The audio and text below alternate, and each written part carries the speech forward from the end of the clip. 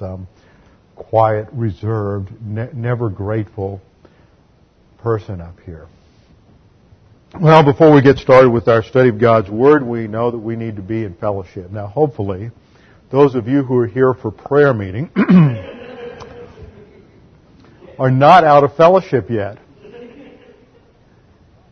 Some of you others, well, because of you, we'll have to take a few moments to make sure we're in fellowship, filled with the Holy Spirit and ready to take in God's Word. So if necessary, you can use the silent prayer time to make sure you are in fellowship. That's between you and the Lord. It's such a remarkable facet of grace that God in eternity past, billions and billions of years ago, knew every single failure in your life. You don't ever surprise God with how rotten you are, with how sinful you are, the things that you do and you want to keep hidden and you never want anybody to know about. God knew about billions of years ago, and He loved you so intently, John 3:16 says, that He sent His unique Son to die on the cross for your sins. And that's overwhelming. That means that we don't ever have to worry. We don't ever have to be embarrassed to come before God because He knows everything and He's always known everything in our lives. And because of His grace, we can have not only forgiveness, but complete cleansing and move forward in the spiritual life. That's what 1 John 1:9 is all about. We confess our sins. God is faithful.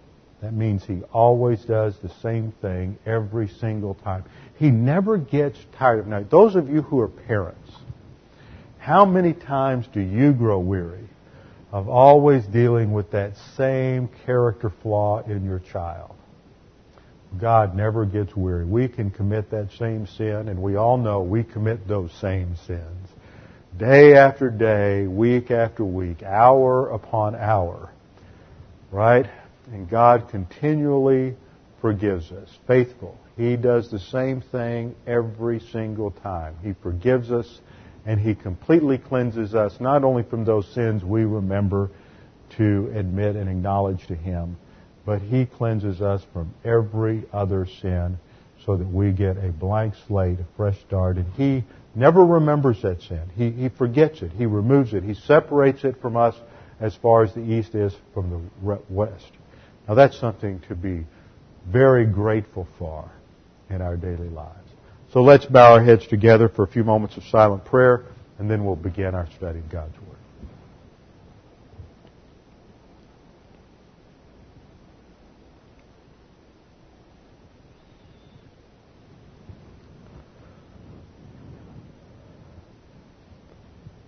Father, our gratitude is directed to You because of Your grace. We're reminded that gratitude and grace in the English language come from the same root word in Latin. Our gratitude toward You is the consequence and the result and the response to Your grace, Your unmerited favor, Your eternal and infinite love, which motivated You to send Your Son to die on the cross as a substitute for us. That You demonstrated Your love for us, and that while we were yet sinners, while we were obnoxious to You, while we were abhorrent to You, while we were so deep in our sins and rebellion that there was not one little thing in us that was the least bit attractive to You, You, because of who You are, sent Your Son to solve our problem. And at the cross He solved the greatest problem we can ever face. So we know that through Your grace You have provided a solution to any and every other problem that we face in life. And You have revealed those solutions to us in Your Word. So Father, now as we look at Your Word, the Word of truth that is more powerful than any two-edged sword, Father, we pray that You would help us to understand these things. Through the teaching ministry of God the Holy Spirit, we would see how they relate to our own lives, that we may conform our lives to the absolute standard of Your Word. We pray this in Christ's name. Amen. We continue our study this evening in James chapter 1, so open your Bibles with me to The Epistle of James. The theme of James is endurance in testing, endurance in trials. And the initial mandate that James gives us in James 1:2 really expresses the theme that he is writing about in this epistle. To count it all joy when we encounter various trials, because we know that the testing of our faith produces endurance. Endurance is that ability to hang in there, to stick with it, to continue to apply doctrine moment after moment, hour after hour, day after day, no matter how difficult it seems, even in those really intense trials when our emotions just seem absolutely overwhelmed and we seem at a loss as to just what to do. We continue to be steadfast, grasping the doctrine that's in our soul. Now, as we think about this, the idea of counting it all joy relates to the principle of inner happiness that God has to share with us, that God provides for us. Jesus says, my joy I give to you. So we can have the very joy, the tranquility, the inner peace, the happiness that Jesus Christ Himself had. And that is ours as well. God has provided that for us, but it doesn't happen overnight. It's not simple. It's not just saying, okay, you need to be joyful and respond to that. It's based upon something. We saw that in verse 3. It's a an adjectival participle of cause. We count it all joy because we know something. We know principles. We know principles of suffering, adversity, testing. All of these things are part of it. But joy is directly related to gratitude. And as we continue to grow spiritually, what happens is that gratitude becomes an orientation of our soul. As we learn doctrine, and we begin to learn how God works in our lives and how God controls things and what Scripture says, and we learn some things about grace and God's unmerited favor and how we don't have to be wrapped up in trying to always seek God's approval because it's already there. Because at the moment of salvation, we were given the perfect righteousness of Jesus Christ. So God, that moves us from a position of condemnation to a position of justification, and we always have God's approval. We don't have to earn it through our behavior. And we have applied that. That's called grace orientation, and we've applied that to the whole concept that we studied the last few weeks that came out of our study of verse 12 of what love is. Two categories of love, impersonal love and personal love. And these are all part of the tools that God has given us, the spiritual skills God has provided for us, which I call the 10 stress busters. And these erect a wall around the soul because we're constantly running into two forms of tests, adversity and prosperity. We'll come back and look at this soul fortress again in just a minute. We find ourselves down in verse 13 in the middle of a paragraph that began in verse 12 and extends down through verse 18. We're taking our time as we go through this paragraph, and I don't want you to lose the flow of the paragraph. James begins, blessed, that is, happy, is a man who perseveres or endures under testing. For once he has been approved, he will receive the crown of life, and that refers to future reward in heaven at the judgment seat of Christ, which the Lord has promised to those who love Him. So he returns in verse 12 back to that theme of verses 2 through 4, counting it joy, happiness in the midst of trials, and endurance. Then he shifts gears in verse 13. He gives us a warning. It's an imperative. It's a mandate. Let no one say, when he is tempted, I am being tempted by God, for God cannot be tempted by evil, and He Himself does not tempt anyone. Now I want to read down through verse 19 or verse 18 simply because I want you to get the context. We may not make it much beyond verse 13 tonight, but I want you to constantly remind you of the context. When we start looking at these verses in detail, it's easy sometimes to lose the trees or lose the forest for the trees. So we want to keep that context in mind. But each one is tempted when he is carried away and enticed by his own lust. Then when lust has conceived, it gives birth to sin. And when sin is accomplished, it brings forth death. Do not be deceived, my beloved brethren. Every good thing, notice the contrast. He talks about the bad first, how the whole pathology of sin, lust, temptation, sin, death, and then he contrasts that with what comes from God. Every good thing bestowed and every perfect gift is from above, coming down from the Father of lights, with whom there is no variation or shifting shadow. In the exercise of His will, He brought us forth by the word of truth, so that we might be, as it were, the first fruits of His creatures. Verse 13. This is the typical response of many people when they encounter adversity. James phrases it this way. He says, let no one say when he is tested or tempted, I am being tempted by God. The point that he's making is when you go through adversity, don't blame God for your problems, your failures, and the heartaches that you're going through, which are the result of your own bad decisions and your own failures. That's a typical sort of situation that happens many times. Let's exegete the passage and see how this works. Starts off with a negative adjective, medes in the Greek, which means no one. And that is followed by the present active imperative, third person singular of lego, L-E-G-O. Looks like this in the Greek, English transliteration, and this is a third person singular, present active imperative. Now, the reason we talk about the parsing of a verb here and break that down is because that tells us something. It tells us the present imperative tells us that the writer is emphasizing continuous action, that this is supposed to be something that characterizes your life.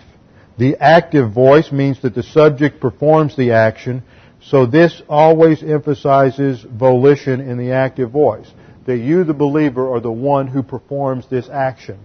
So this is a prohibition, so you are to make sure that you don't slip into a position where you begin to blame God for the problems in your life. Let no one say when he is tempted. And here we have when he is tempted in the English is a translation of the present passive participle of the Greek verb peirazo. P-E-I-R-A-Z-O. Now that's the verb form. The noun form is peirasmos. The reason I'm doing this is a word that we've run across over and again in this epistle. This is translated trial. It also means temptation. And there's a difference between those two words. One word, two concepts. The sense of trial or test has to do with let's say the fruit of the tree of the knowledge of good and evil in the Garden of Eden. God there tested Adam and Eve. He set them in the garden. He said, there's one test.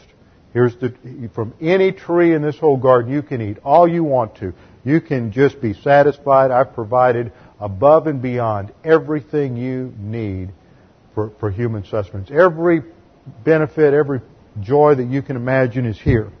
But there's one thing you can't do. There's a tree in the middle of the garden, and it has a fruit on it, and you can't eat it. The day you do, at the moment you do, instantly you will die.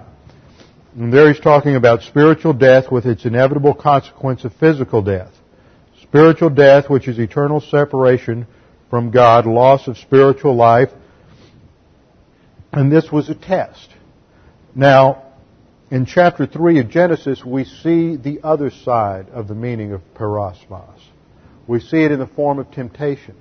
When Satan, in the form of a serpent, comes to Eve and he says, what about this fruit? And she looks upon it. John tells us in 1 John it's the lust of the eyes, the lust of the flesh, and the pride of life. And there's an order there, the lust of the eyes. And Eve looks on that and she says that it is good to eat. It's attractive. And so we see this dynamic of this pathology of sin start to develop as she has this desire for it and the lust of the flesh, and then she wanted to eat it, and there's a progression there. She looks at it and sees that it is good to eat, and so there becomes this inner desire to break the prohibition. That's temptation. So you see, there is an objective sense where God will test us. This is an opportunity. He's not putting any pressure on us. He is testing our obedience, whether or not we will do what He says to do or not. But that's different from temptation, which is that inner attraction to do that which is wrong. So this one word has two different meanings, and you have to carefully look at the context to see what the writer is talking about and which side he's discussing. Now, what we see is that the sin nature in every believer is the internal source of temptation. Temptation comes from three sources. The Christian has three enemies. Satan, number one, which includes all of his demons. He is the avowed enemy of every single believer, and he has as his mission to blind the minds of the unbeliever, 2 Corinthians 4:4. Secondly, there is the world system. This is called in the Greek the cosmos. K-O-S-M-O-S. This is the kind of thinking that Satan wants to foster in everybody in rebellion and rejection of God's Word, and we call that human viewpoint. There are a lot of things in human viewpoint that sound very, very good and are very wonderful. In fact, human viewpoint includes a lot of morality, it includes a lot of religion, and it includes a lot of really good things. That is why that when we talk about evil in a little while, it's going to include good, and it's going to include a lot of morality and religion. Because human viewpoint and human good, our evil includes all of this. It's not simply sin. Some of the most wicked things in the world are built around moral systems and religious systems and are wrapped in a mantle of what's beneficial for mankind and has nothing to do with what we normally characterize as sin. So evil can be incredibly destructive because it's built on the arrogance of the human race to do that which is good. Three sources of temptation: Satan, the world, and these are external to each of us. And then inside we have a sin nature, which is our internal proclivity to sin. It's our natural tendency. If you just go the path of least resistance, you will always be controlled by your sin nature. It's always the easy way out. No matter what happens, when you go through life and you encounter some sort of test, whether it is an adversity A or prosperity P, you're going to encounter some test. Now, the reason that is a test is it gives you the opportunity as a believer to either be positive or negative. Positive volition will utilize Bible doctrine that's stored in the soul under the filling of the Holy Spirit, and negative volition will reject doctrine and try to go for some easy solution, some human viewpoint solution, some solution that's the path of least resistance, but is always the product of the sin nature. And the result that we're going to see is that when you take the path of least resistance under the sin nature, no matter how good it is, no matter how pleasurable it is, no matter how wonderful it may seem at the time, the end result is always death. The end result is always failure, self-induced misery, and self-induced cursing. On the other hand, if you are positive to doctrine, the immediate solution may be very difficult. It may be overwhelmingly hard. It may, in fact, bring in the near future a lot of hardship, a lot of misery, and some negative consequences. Think about men who have taken their stand for the truth of God's Word, and as a result, they've been thrown into prison and suffered for years and years under the communist regime. Pastors who were thrown into prison and were tortured day after day after day. Or you think of some of the great leaders of the Protestant Reformation in England, especially under the reign of Mary Tudor, who was called Bloody Mary because of all of the Christian or Protestant martyrs that were burned at the stake at Smithfield because of their beliefs in the doctrinal principle of justification by faith alone. The easy way was just to recant. In fact, one man by the name of Thomas Cranmer, who was the Archbishop of Canterbury, finally recanted his Protestant beliefs. But that was not good enough. And so Mary had promised that if he recanted, she would give him his life and he wouldn't be burned at the stake. So he recanted of his faith finally after days and days of torture. And they said, "No, you waited too long. We're still going to burn you at the stake." So he recanted of his recantation. Went back to his Protestant beliefs. And he was so overwhelmed by guilt that when they tied him to the stake at Smithfield and they built the pyre around him, and as the flames began to lick at him and raise up high, he took his hand, the hand that he had used that held the pen that signed his recantation, and he held that in the flames because that was the hand that had betrayed his Lord. And he sang hymns to God until he passed out. That is joy in the midst of trials. That's dying grace. And you look at that and how difficult that is, and it's the path of hardship. He tried to take the path of least resistance, and it didn't get him anywhere. Take the path of hardship, which is the application of Bible doctrine operating on divine viewpoint, and ultimately the end is always reward, blessing, spiritual growth, and it is never, never easy. It's always a struggle to fight with the sin nature. That's what James is addressing here. At the beginning, verse 13, he's dealing with the negative side.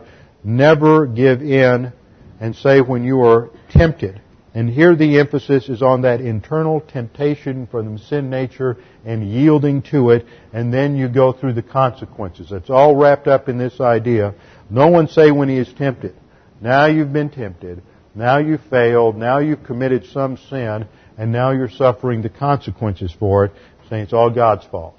If that hadn't happened, it's God's fault. Never say I am being tempted by God. Now we have to take some time here to review the doctrine of suffering because it's been some time since we've looked at it. What is the purpose and role of testing and suffering in the life of the believer? So an introduction to why we go through suffering in the Christian life. First of all, there are two basic categories of suffering. Two categories. There is deserved suffering and there is undeserved suffering. Two categories, deserved and undeserved. Under deserved suffering, we suffer first of all because we are, and primarily because we're sinners and we make bad decisions. This is deserved suffering. This entails, first of all, the law of volitional responsibility. So we'll put that up here on the overhead as LVR. The law of volitional responsibility. Every single human being is responsible for their actions. I don't care what has happened to you over the years and how crazy you may seem right now, or how insane you may be, or how bad your scores may be on any battery of psychological instruments. The bottom line is that from the moment you were born, throughout your life, you made hundreds of thousands, perhaps millions of critical decisions.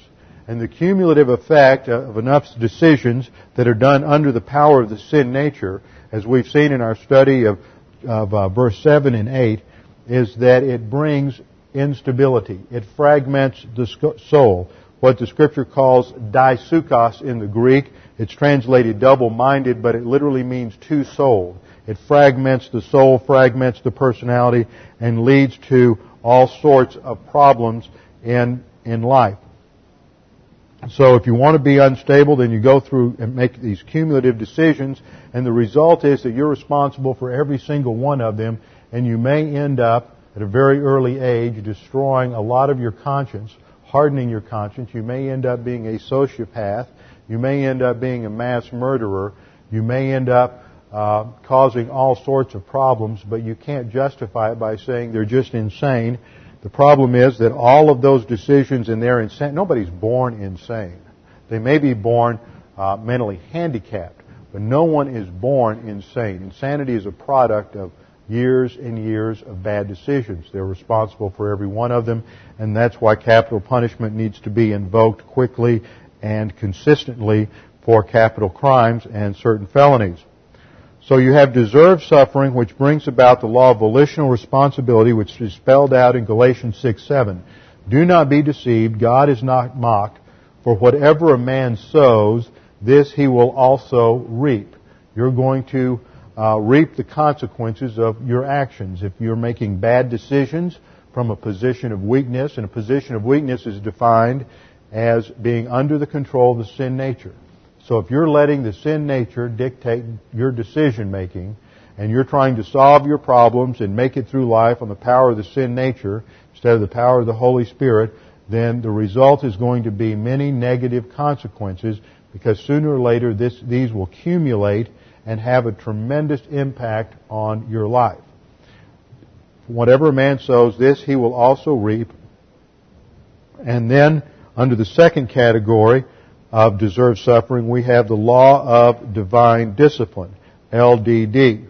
The first is not divine discipline per se, although that may be all that God allows to happen as a consequence for your sin. He may not add suffering on top of that. He may decide that the natural consequences to your poor decisions is all that you need in terms of discipline. But then he may add to it. He may add another burden on top of that in order to get your attention. The natural consequences may not be enough. He may have to start beating you between the ears with a 2x4 just to get your attention. This is in Hebrews 12:5. And have you forgotten the exhortation which is addressed to you as sons? My son, do not regard lightly the discipline of the Lord, nor faint when you are reproved by him. For those whom the Lord loves, and that is every single child of God. At the moment of faith alone in Christ alone, you become a child of the royal family. You are adopted into God's family, and from that point on, God's goal in your life is to bring you into conformity with the person and character, or the character of Jesus Christ. We are to be conformed to His image. Romans 12:1 and 2. That's God's plan for your life, is to make you like Jesus Christ. He's never going to let up. He's not going to stop. He is constantly going to be working in your life through divine discipline, through the law of volitional responsibility, through blessing, through all sorts of different ways. God is working through teaching doctrine, etc., to try to bring you to this point. But the thing is, in negative volition, you can continue to harden your heart and reject the Word and continue to try to solve your problems in life your way on the basis of your own human viewpoint, your own efforts, and the energy of your sin nature. And eventually God will give up on you, and you will go through the most miserable discipline that there is, and that is the sin unto death. But if you continue to stay with it at any point, because you're alive, you can always use 1 John 1:9 and reverse the trend. You can always come back. There's always grace. As long as you're alive, God's grace is still active, and there's always a solution. That's why the first stress buster, the first problem-solving device, is 1 John 1:9, so that we can be restored to fellowship with God and have the filling of the Holy Spirit, so that we can go forward in the spiritual life. So we have two categories of suffering. The first is deserved suffering, which is the result of our own bad, sinful choices and decisions, and that entails the law of volitional responsibility and the law of divine discipline. Then we have undeserved suffering. Undeserved suffering. Now this is hard for a lot of people to deal with, because they think this is so unfair and unjust that we have undeserved suffering. Undeserved suffering is nothing more than suffering by association. We suffer consequences all the time from other people's bad decisions. We suffer consequences from the bad decisions of government officials, from family members, from people we work for. Bad decisions made by a president of a company can filter down and cause the loss 5 or 10 years later of hundreds of employees and create trauma in the lives of hundreds of people. just 2 or 3 bad decisions. So there's all sorts of undeserved suffering in life. First of all, the first kind of undeserved suffering is association with the cosmic system. Now, the cosmic system,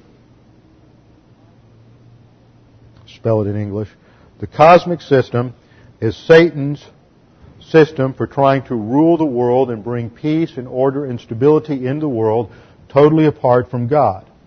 Now, that all began, Adam gave him control of the world system when he sinned in the Garden of Eden. And ever since then, Satan has been in control of planet Earth. He is the prince and the power of the air. And you as a believer in the Lord Jesus Christ are the enemy of Satan and his system, and you are the particular target of all of Satan's schemes. Now, that does not mean that Satan personally is after every single believer. Satan is not omnipresent.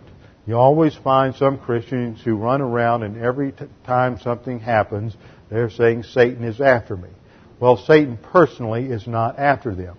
But if you're using Satan as just the representative of the entire system and organization that is hostile to God and hostile to believers, then in a sense that is true. Because Satan heads a vast organization of demons, and those demons are out there involved in all sorts of schemes to try to distract Christians from obedience to God, from Bible class, from going forward, either personally and directly, which is, a lot of people give demons credit for a lot more than they're actively involved in because, frankly, our sin nature is the largest problem. Satan doesn't need a whole lot of help once we're negative to God. Our sin nature is just as capable of producing all of the evil that Satan produces. We just don't have all the physical power to go to the extremes that he does. So we have the cosmic system, and this is all of the ideology that Satan promotes to give us a rationale or justification for our sin nature and our independence to God. That's really what the cosmic system is. And we live in a system dominated by evil, and there's a wonderful quote that Louis Sperry Chafer has, I think it's in Volume 2 or Volume 3 of his Systematic Theology, which I don't have with me, but it's something to the effect that one of the greatest testimonies to Satan's failure is all of the violence and crime and famines and suffering that go on planet Earth. Because Satan's goal is to produce a world system that provides happiness and joy and peace and stability for everybody. But he's dealing with 5 billion people on the planet who each want to be their own God. And that's a great testimony to his inadequacy and his failure, because he'll never be able to achieve his goals because too many other people are in competition with him. That's the world system. We live in a cosmic system, and therefore every system in that system, and what I mean by systems are every job organization, every government, every bureaucracy, every business, are all tainted by cosmic evil. And that means that we're constantly going to be butting our heads against organizations and systems in life, or we're just not going to get anywhere. We're going to maximize our frustration in dealing with them. And because we live in the cosmic system, there's always going to be failures, there's always going to be disappointments, and there's always going to be undeserved suffering on our part. There are going to be times when the IRS agent knocks on our door and calls us in for an audit, accuses us of all kinds of things, and we end up losing everything we have, and we didn't do anything wrong, but it's just because we're dealing with the cosmic system. And that's one extreme example, and there are many, many others that because of this, and the only way to handle that is through the solutions that we have in God's Word. So one reason we have undeserved suffering is association with the cosmic system. The second reason that we have undeserved suffering is association with other sinners. When you wake up in the morning and you look across your bed at that person you're madly in love with, you're looking at a sinner. And that person is going to make certain decisions at times that really hurt you. They're going to make decisions at times that you're going to suffer consequences for. And that's why we have, as part of our problem-solving devices, impersonal and unconditional love. And never gives us, no matter how big their failures are, it never gives us an excuse to respond or react with mental attitude sins, as bitterness and anger, resentment, vindictiveness, revenge, anything like that. It has no place in the Christian life, and it just ends up intensifying the whole problem situation and making everything worse. But we're always in association with sinners. We have business partners who are sinners. We work for people who are sinners. We work and supervise people who are sinners. And they're going to make bad decisions, sometimes horrendous decisions, and those decisions that they make are sometimes going to bring an enormous amount of suffering and adversity into our own lives. So we have undeserved suffering, which comes from being in association and living in a cosmic system, and secondly, in association with sinners. Now sometimes that involves just generally what I would call indirect association, with other employees in the company, or being involved in a company or corporation where executive management is making bad decisions. Because of their bad decisions, you suffer. Sometimes it happens because you're under a government. You think of evangelical Christians who were living in Germany during World War II and the suffering that they had to go through because of the bad decisions caused by the leadership in that country. So anytime you're involved in a system run by fallen creatures, then you're in danger of suffering by association with those sinners, and even though it's just an indirect association. And then there's the direct association of close friends, family, business partners, people like that. When they make bad decisions, we suffer. So there's deserved suffering, and there is undeserved suffering. And every time we encounter any form of adversity or suffering or any form of prosperity, that gives us once again that option. Positive volition, negative volition. Are we going to use divine viewpoint and solve the problems through the filling of the Holy Spirit, through application of biblical principles, or are we going to opt for human viewpoint solutions and the sin nature? And what we see here in this particular passage is how to solve these problems, what happens when we solve the problems through the sin nature. But we have to remember that no matter what we've done, no matter how great the failure, no matter how devastating the sin and how much it has shocked us and everyone around us, God will always forgive us because of what Christ did on the cross. Now that doesn't mean that we still don't go through divine discipline. Remember, God sets the discipline. It's horrible. Sometimes He reduces it, sometimes He takes it away, but sometimes He leaves it at the same intensity. Sometimes it's not divine discipline, it's just the fact that we've made bad decisions and now we're suffering the natural consequences. If you commit murder, you can confess your sins 10 minutes later. God will forgive you and cleanse you of all unrighteousness. You have rapport with God. You're filled with the Holy Spirit. And you can go forward in your spiritual life until they put you in the gas chamber or electric chair or give you a fatal injection. But you will still go through all the consequences. The person you murdered is still dead and you're still guilty of criminal activity and you need to be sentenced to the death penalty because of it. It doesn't matter how great a Christian you are or how deeply you repent, you still are going to suffer those consequences.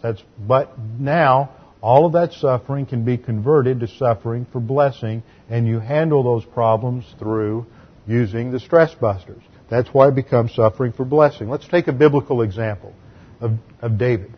Remember, David committed the great sins of adultery with Bathsheba, and then he tried to cover it up, and he murdered her. When she got pregnant, he tried to cover it all up by getting her husband Uriah to come back from the front lines and spending a couple of nights with his wife, but he wouldn't do it. He had too much integrity.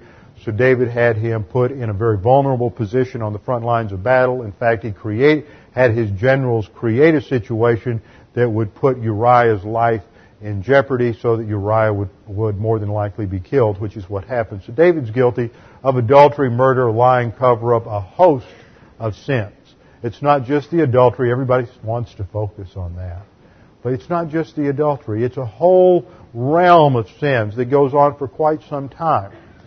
And then David finally, as a result of Nathan's confrontation, David confesses his sin. You see, we have the Psalms, Psalm 51, Psalm 38, Psalm 32, I believe, express his confession. But David still had to suffer. There was a fourfold discipline that went on for the rest of David's life. But because David was back in fellowship and he's applying doctrine to all this discipline, David could handle that suffering. It became suffering for blessing instead of suffering for blessing. And by applying doctrine to that suffering, he could advance in his spiritual life. That's the dynamic. Just because we have grace does not mean we get away with it scot-free. Grace means that we can be restored to fellowship and have all of God's resources on our side for solving the consequences from our bad decisions. 1 Corinthians 10:13 tells us that there is no temptation. Here we have the objective use of parasmos. No temptation has overtaken you, but such as is common to man. But God is faithful. That means God always does the same thing every single time. God is faithful, and He is sovereign. That's what's behind this. He is sovereign. That means He controls the circumstances. When we look at the character of God, God is sovereign. That means He is the absolute ruler of all creation, and nothing takes place in His creation without His approval. God is faithful, and He will not allow you to be tested beyond what you are able. No matter how hard the testing got for Job, when God gave Satan permission to test Job, God knew that it would not go beyond what Job was able. But what makes him able? What makes him able is the doctrine. Doctrine, first of all, that is objectively available in the Word of God. You have the solution to every single problem, every difficulty right there in the Bible. Week after week, you come to Bible class and you hear doctrinal principles. If you are learning them and assimilating them into your soul, then you have the resources to handle anything. It's there in your Bible. You are able to handle anything. God is faithful, will not allow you to be tempted beyond what you are able. First of all, because you have Bible doctrine objectively available, and then you have it subjectively available. It is in your soul. That's what I mean here by subjective. It's inside your soul. And you can utilize that to solve whatever problems, whatever test may come along. And that's what is meant in the next clause. But with the temptation, God will provide the way of escape also, that you may be able to endure it. Notice, the way to escape enables you to endure the suffering. The way to escape does not remove the suffering. So often when people read this, that's exactly what they hear is that, well, I've got a way to escape, so I'll get away from it. The way to escape allows you to stay under the pressure in the midst of the adversity with the heat turned all the way up and enduring it with joy, with inner happiness. So the role of these tests is to examine the doctrine that is in our soul and to give us the opportunity to apply it so that it strengthens our spiritual life and gives us the opportunity to grow and mature as believers. We can't avoid it. Tests are inevitable. Job 5:7 says, "For man is born to trouble as the sparks fly upward." Job 7:3, Job said, "So I am allotted months of vanity," months of emptiness, literally, "and nights of trouble are appointed for me." Psalm 9:9, "The Lord also will be a stronghold for the oppressed and a stronghold in times of trouble." We cannot avoid adversity. Adversity is inevitable, but stress is optional. We have to understand how God has provided a solution. It's hinted at in Psalm 9:9. The Lord will be a stronghold for the oppressed. What is that stronghold? How is the Lord a stronghold for us in times of trouble? Because through the utilization, through the learning, assimilation, and utilization of Bible doctrine, we can erect this fortress around our soul. This fortress, I have illustrated here, is made up of the 10 stress busters. These are skills or problem-solving techniques for how we can handle any situation in life. It begins with confession, 1 John 1:9. As a result of confession, we're immediately filled with the Holy Spirit, who is our power source. There's two power sources in the spiritual life. The first is the Holy Spirit, the filling of the Holy Spirit, and second is the Word of God. And this comes down here under doctrinal orientation, problem-solving device number 4. There's filling of the Holy Spirit, and then faith rest drill, where we mix our faith with the promises of God. It is always the Word of God used under the filling of the Spirit of God that enable us to live the life that God has provided for us. What we've seen in our study of John on Sunday mornings is quality life. Faith rest drill is problem-solving device number 3. Doctrinal orientation and grace orientation, personal sense of our eternal destiny. We've studied I need to redo this in light of where what I've said the last few weeks. We have the love triplex, personal love for God the Father, unconditional love for all mankind. Reverse these two, occupation with Christ. That's the love triplex, and the result is the last, which is that inner happiness, that sense of tranquility and stability that comes only as a result of our love for God and our occupation with Christ. So that brings us to a review of a doctrine that we haven't looked at for a while that is the background for these verses, and that is the doctrine of stress. Point number 1. There are 2 kinds of pressures in life. 2 kinds of pressures in life. Number 1 is overt pressure, which we will call adversity, outside pressure. These are those negative circumstances that affect our lives. The second kind of pressure in life are the inner pressures of the soul. The inner pressures of the soul, which I call stress. Adversity is the outside pressure of life. Stress is the inside pressure of the soul. That's point number 2. Adversity is the outside pressure. Stress is the inside pressure. Point number 3. Outside pressures of life can be represented in 2 categories of adversity. The law of volitional responsibility or divine discipline, which we might also call self-induced misery. It's a result of our own bad decisions. And suffering for blessing. This can be undeserved suffering, suffering from association, which, because we're in fellowship under the filling of the Holy Spirit, we can apply doctrine and advance. Point number 4. Stress is what you do to yourself.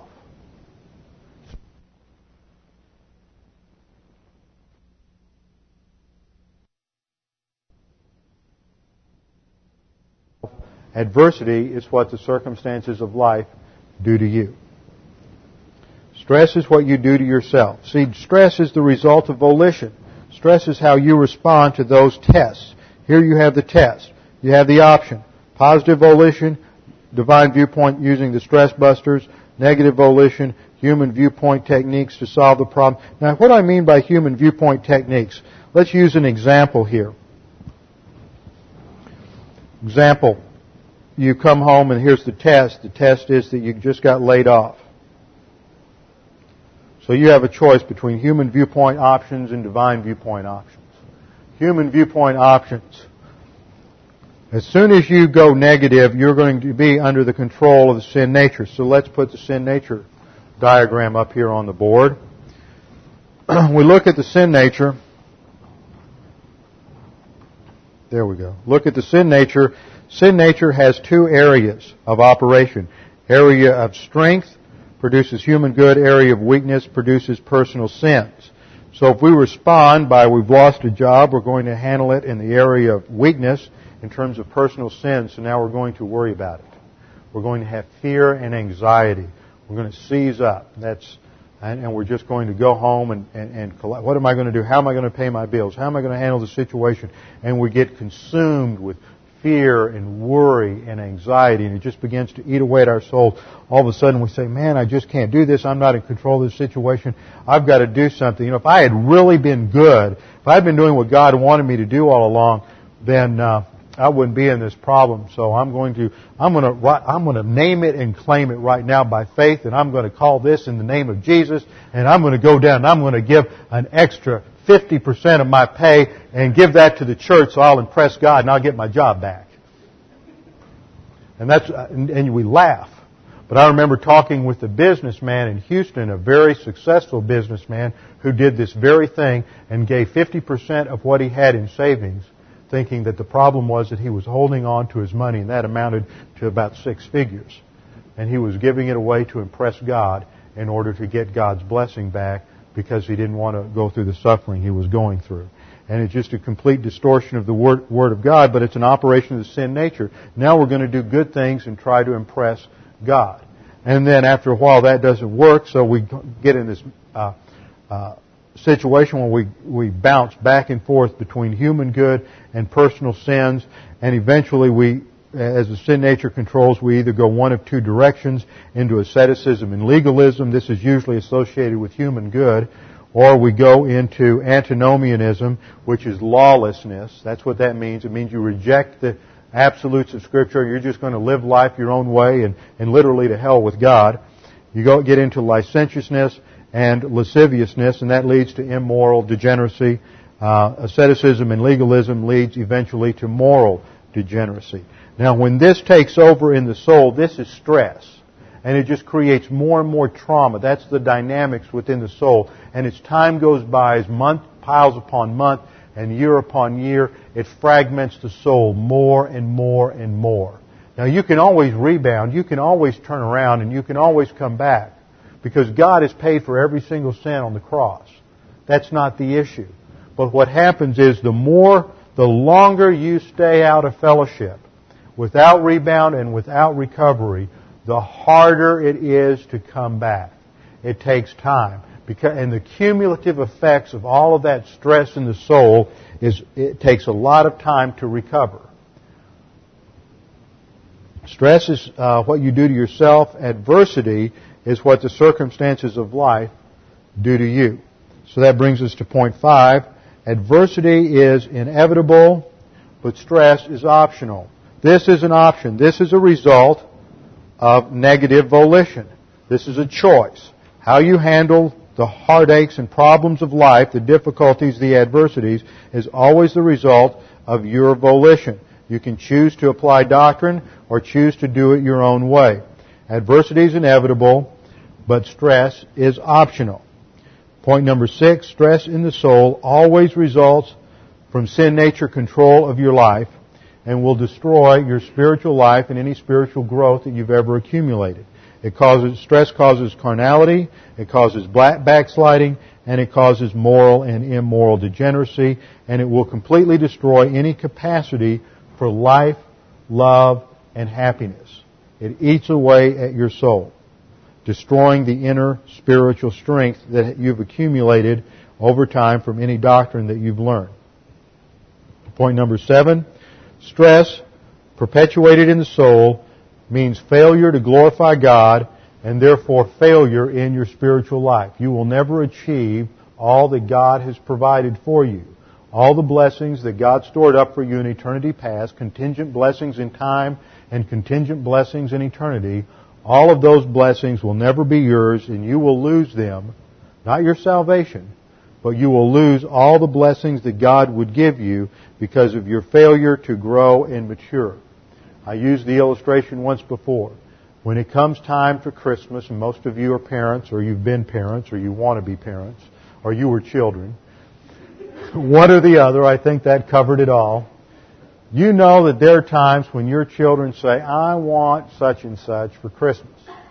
And they're not ready yet. They either don't have the physical maturity or they don't have the emotional maturity to handle it. Because you are wise and you are smart beyond their years, you know the difference. And you know that you really want to give that to them, but not for another year or two. Because if you gave it to them now, it would spoil them. It would be bad for them. It would end up being destructive rather than constructive.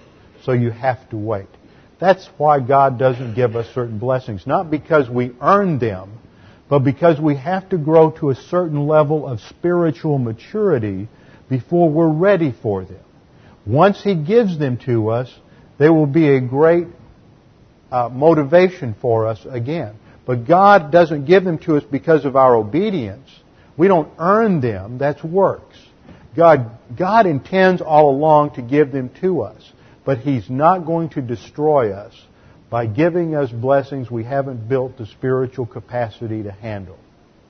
And you see it time and time again in the lives of people who just don't grow spiritually, and they sacrifice incredible blessings that God has for them because they don't grow and mature spiritually, and they spend all their time in divine discipline. So stress is optional, but adversity is inevitable. The only solution are the 10 stress busters, either individually or cumulatively. Now, what types of adversity set up these tests for us to blame God for in verse 13? What types of adversity are there? Well, let's go through a list, and then we'll pick one or two to look at for examples. Well, first of all, there's social disaster, social adversity. This would be defined in terms of a loss of social life, loss of friends, broken romance, marital problems, personality conflicts, injustice or injuries from others who we thought were our friends. Second category would be historical disaster. Historical disaster would include economic recessions, economic depressions which cause job loss, loss of income, loss of buying value of saved income, warfare, being defeated or having the nation disarmed, diplomatic defeat, loss of establishment principles among the populace in a nation, loss of freedom, going through the violence of revolution, being the victim of terrorism or persecution. All of this would be under the category of historical disaster. Then you have criminal disaster, where you become the victim of a crime, thievery, rape, blackmail, embezzlement, child abuse, incest, or other crimes of that nature. Then there is vilification disaster. Vilification disaster, where you become the victim of gossip, slander, maligning, judging. Someone creates the public lie about you, and the consequence is a loss of reputation. You're the victim of gossip, slander, maligning, judging. This is vilification disaster. Then there's rejection disaster. This may be part of social disaster, where you are isolated socially. Maybe it's a business situation where you lose your job, you're treated unfairly, you're accused of certain practices which are untrue, you're a victim of prejudice. Maybe you're rejected by someone you love. You're the victim of poor management. You're passed over by promotion. You're fired or laid off because of bad economics or bad decisions. That's just not because it's your fault, but you go through rejection. Then there are various weather disasters, hurricanes, tornadoes, flooding, drought, ice storms, blizzards. All kinds of things can come along. One day you have everything. Think of some of the people we've seen in the news recently with the big hurricanes. One day they have homes and they have many nice things, and the next day it's covered with water with 6 feet of mud in the house, and their treasured possessions they've collected all their lives are gone, and no insurance, they've lost it all. Loss of health. One day you're healthy, the next day you get the word that you have cancer. You have a heart problem, whatever it may be. Loss of health involves disease, pain, terminal illness, starvation, and then death or loss of loved ones. All of these are various disasters that we may encounter. So you have a test. Here's a situation. You go through a problem, let's say, talking about marriage. We've been talking about that the last several weeks. You have husband and wife. Take a common situation, happens with young couples, probably never happened with anyone here, so we won't be taking personal examples. But you have young couples. Now they're trying to get started in life, and they get together and they have that rosy glow after their honeymoon, but he still has to finish school. Listen, if you have kids, you ought to drill into them day in and day out. They don't get married until they graduate from college. They don't get married till today, they shouldn't ever even think about it until they're over 25 and somewhat established. So you have kids that get married young, they're still in school, and he still has to go through school, and he's not only going through school, but he's trying to work, so he's in school and spending 20 hours or so a week in class. He's spending another 15 hours studying and another 15 or 20 hours working on top of that, and all of a sudden, she doesn't feel loved anymore. She's not the center of his world. So she starts feeling rejection. Now she may in fact be rejected, or she may just be hypersensitive. And sometimes it works the other way. They get married, the wife goes to work, and she's in an entry-level position. She's expected to work 60 hours a week, and she just doesn't have as much time to devote to him as when they were in school, and they were so madly in love with each other, and they had lots of time. And so now he reacts. See, we live in an age today, I hear it all the time, and heard it for years. I have trouble doing a lot of marital counseling, primarily because you only hear about 10% of the facts. And 80% of them, or 90% of them, which usually include the critical facts, are not in evidence. Usually because one or the other of the people involved is in complete denial of their reality. So you never hear what you need to hear, and it just becomes guesswork. The only clear counsel is what comes from the Word of God. So you get this couple, and they're going through either perceived or real rejection, and they begin to feel hurt. We live in an era of such hypersensitivity now. When people feel hurt and feel rejection over the least things. And even though they may be substantive, they're not always that critical. But it creates some sort of distance in the marriage, and they feel hurt, and they feel some sort of rejection, and they begin to back off. And then what happens? Then what happens is the marriage begins to get rockier and rockier as a consequence. One person pulls away, and the other person feels that, and they pull away. And before long, they're just two people living in the same house, breathing the same air. And then they feel bad. They feel rejected. They feel like they're not loved anymore. How did this ever happen? God, why did you do this to me? Why did you let me marry that person? And that's where we are in verse 13. Let no one say when he is tempted, I am being tempted by God, for God cannot be tempted by evil, for He Himself does not tempt evil. And the second half of the verse gets us into the principle of God's character. That God is perfect righteousness. He is absolute righteousness. We go back to the integrity of God, plus R. God is absolute righteousness, which means He is absolute perfection. God is justice. He is absolutely fair and right in every decision that He makes. Furthermore, God is love. That means that He is motivated by giving us our highest and best, even though we may not perceive it to be so at the time. So God's love is what motivates Him towards His children, and He is perfect righteousness and absolute justice.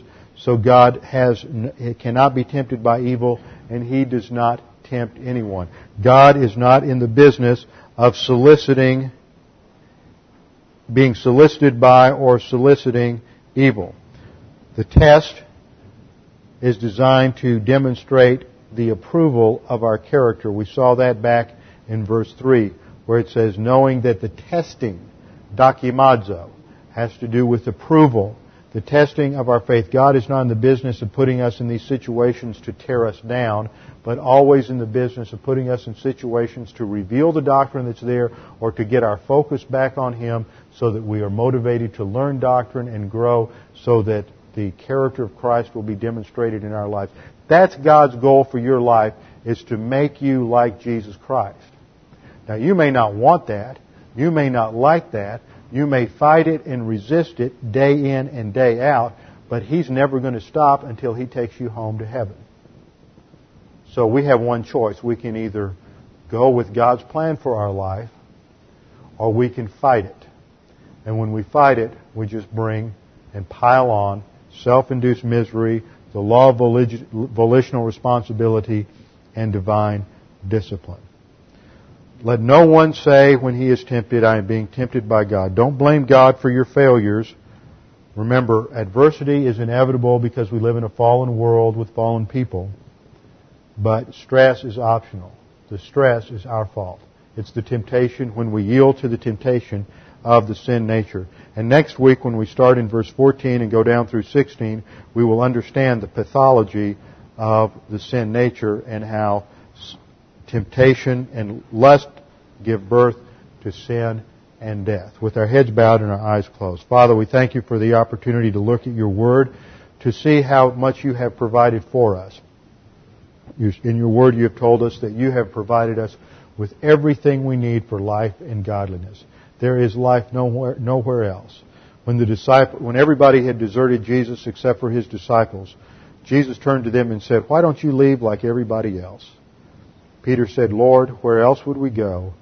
For you have words of life." And Father, that's why we're here, because we know that your word has for us the words of true life, defined in absolutes that extend for eternity, and through obedience to you, conformity to your word, it's the only way that we will have conformity to reality. And only in that will we have the quality of life, the happiness, the tranquility, the contentment that you have promised us. Father, we pray that as we go throughout this week, we can remember these principles. You will recall them to our mind, and we can apply them as we face the adversities of life. We pray in Christ's name. Amen.